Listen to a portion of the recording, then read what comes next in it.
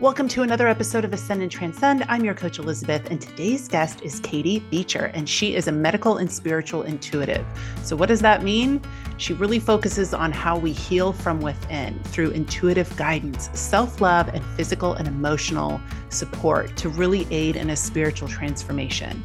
We talk about how past traumas can be stored in our physical bodies, and we also talk about how to move through those, how to listen to our intuitiveness, our spirit self to help guide us to the other side of that pain. So I hope you enjoyed today's episode.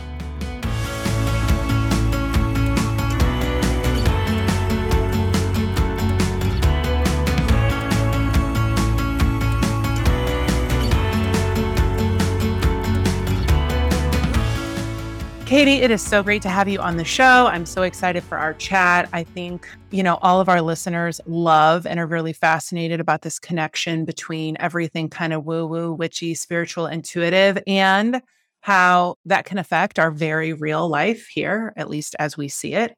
And so I thought you would be an incredible guest to talk about not only a little bit about your journey. I think all of us probably have some sort of painful journey before we have these wonderful spiritual awakenings and these kind of breakthroughs.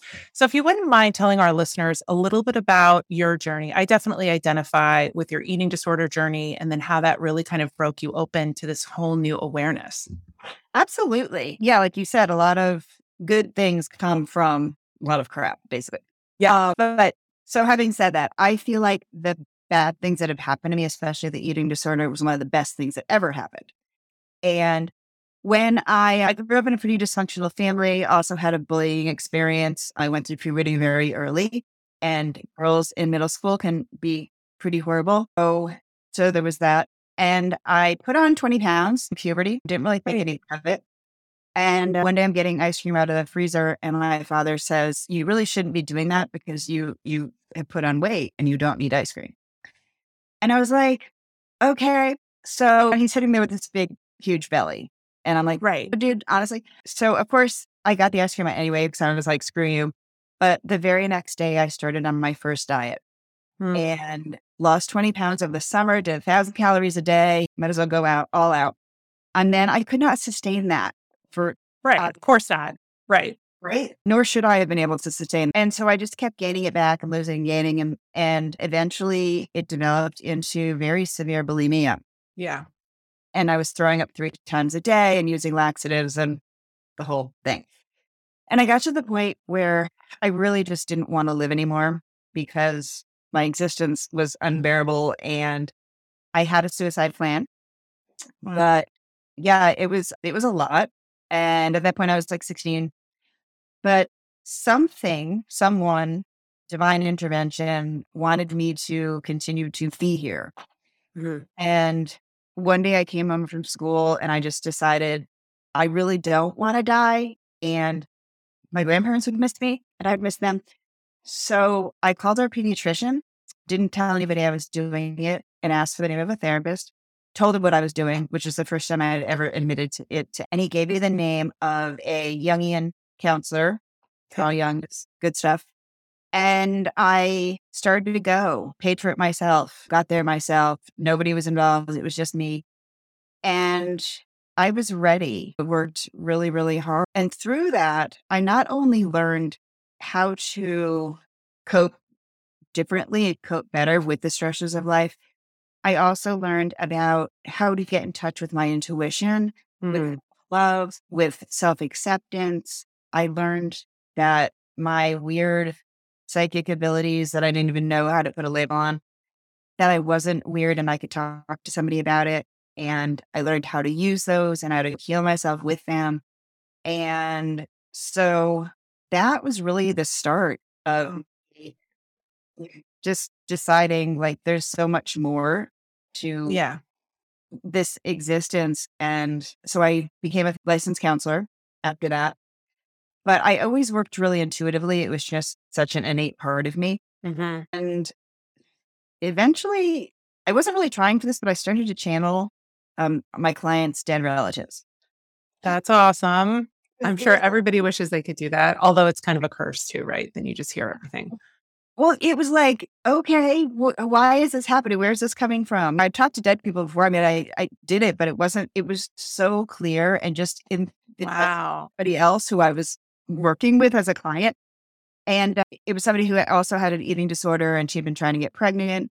And her grandmother came through and I just described where she played as a child and the toys she played with and things her grandmother had said to her. And it was almost like an out of body experience. And I realized at that point, I really couldn't push down these Right. emotions and I had to learn more about them and explore. And yeah, so it kind of evolved into me being a medical and spiritual intuitive now. Uh, Yeah. I and wonder too, Katie, I wanted to ask you, like, I feel like through a lot of addiction and pain and past traumas, I wonder if at least the things that are kind of self-controlled, right? Like eating disorders and things like that, addictions, if that could be a result or a manifestation of like the unconscious unawareness of these other gifts, like of other messages trying to come and you feel uncomfortable, right? So you're numbing in one way or another. And if instead you really just stay open to these intuitive abilities and to the messages that are coming, if that can help ease some of the burden or some of the pain that might be triggering some of these like like these toxic behaviors. What do you that's think? how I heal. That's how I Okay. heal, literally. I mean, Yeah. if it were not for learning to connect to that intuition and the self love, I would not be healed. And before we started recording, we were just started to talk about the spiritual and emotional underlying causes for things. Yes. And it's so important. I really believe that if I had not developed the eating disorder and did the healing part, that I would have died from depression or something else because I was just so unhappy. And the eating disorder, it was so loud and so Yeah. disruptive and so painful that that was my motivation to get help and to make changes and to look at life differently. And I work with so many people who they come to me for an emotional or physical thing. And sometimes they've been to a million different people and they haven't Yeah. gotten help and all that. And a lot of them just want to know, how do I feel better? And they don't make the connection between their relationships or childhood stuff or the fact that they hate their jobs or that they don't have a voice and can't stand up for themselves or Yeah. so many things that humans do. And if we keep pushing down our feelings and keep pushing down our true self, then I really believe that symptoms develop to get our attention to say, you know what, you need to make changes in a lot of areas, including self-care. Totally. I couldn't agree more. There's so many people that come to me and they'll be talking about like, how do I just make more money and get a different job and do all this stuff? And I'm like, right, but like, what's going on? Like, Yeah. how do you feel? And then some of them are like, I'm having debilitating migraines twice a week. And I'm like, okay, so that's something. Like, that is a product of you being in dis-ease with a part of your life. And I think for me, with my eating disorder too, my battle with bulimia, it was like there was this kind of moment, right? Like your dad with the ice cream. I had a boyfriend who, in his mind, lovingly grabbed my thigh as I was sitting down once and just kind of jiggled it like you would grab a baby's thigh or something. And it was like, oh, okay. Now I'm all of a sudden very aware of that and that this isn't okay. And this was before the booty love that came with Kardashian and Lopez and all Sure. that. It was Kate Moss era, right?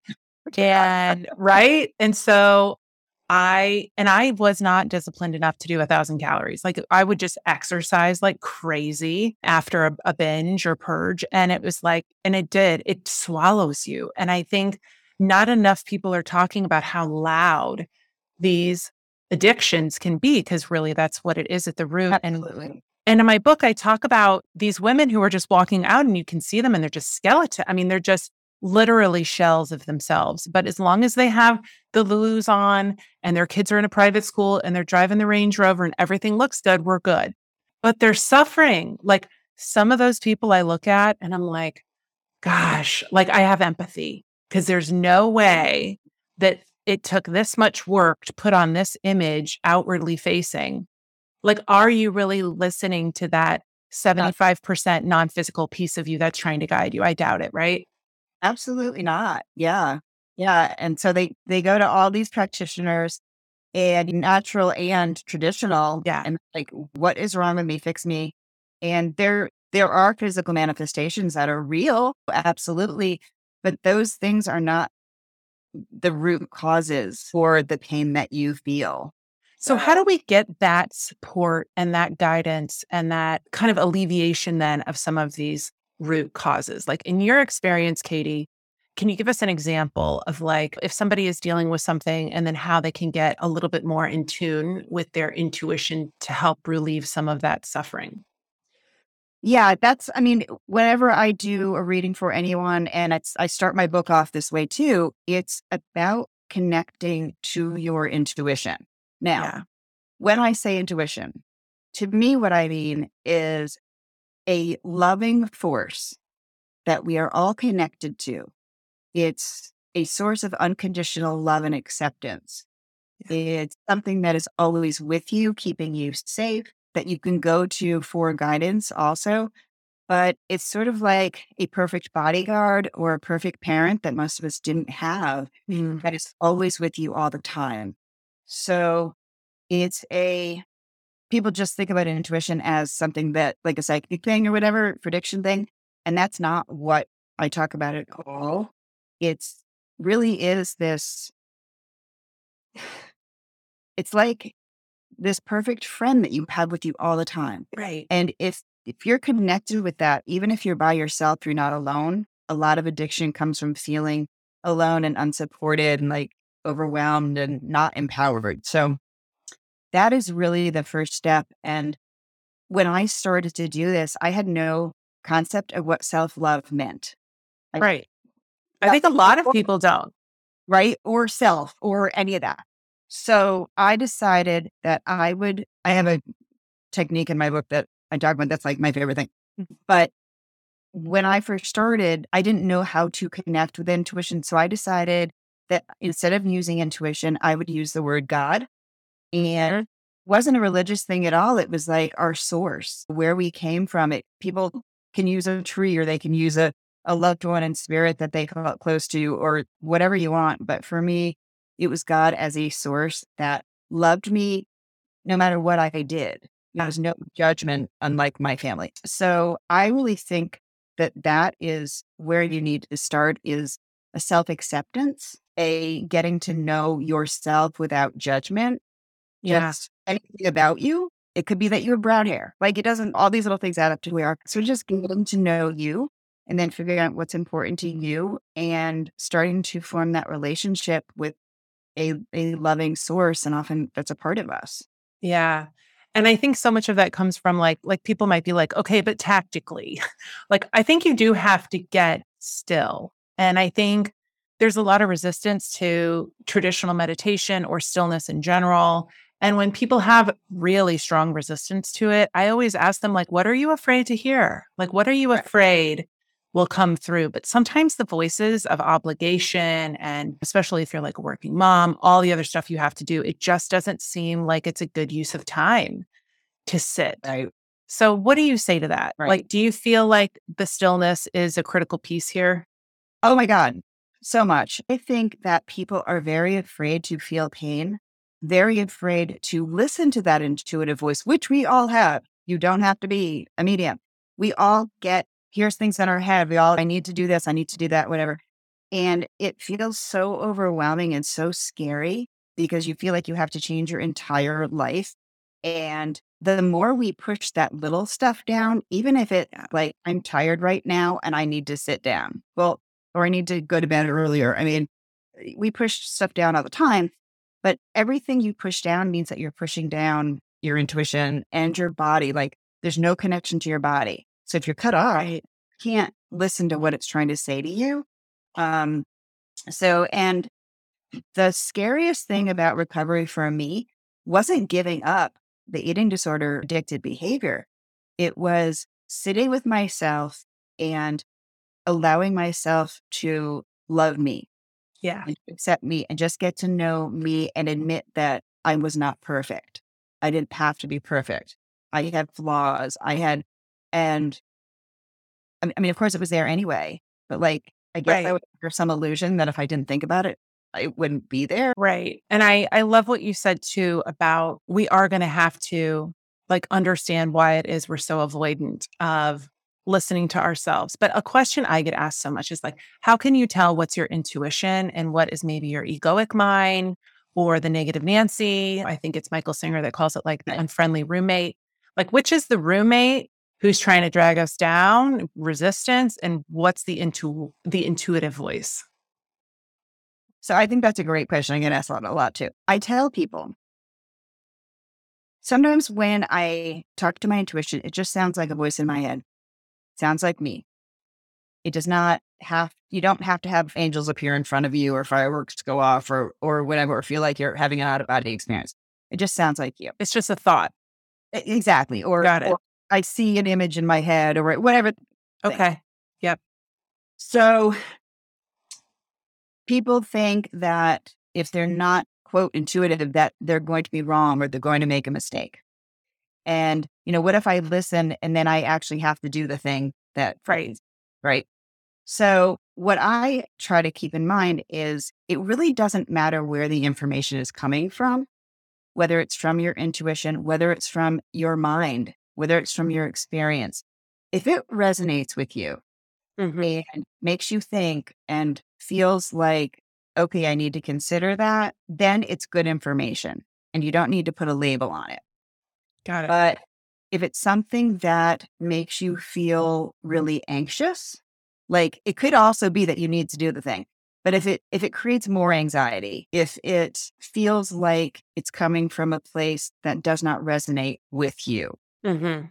maybe you can equate it to words that somebody told you in your past who was not a healthy person, or Right. you know what I mean? So if Yeah. it feels like it just resonate with you or doesn't bring you health or happiness or something to chalk up to old tapes. Yeah.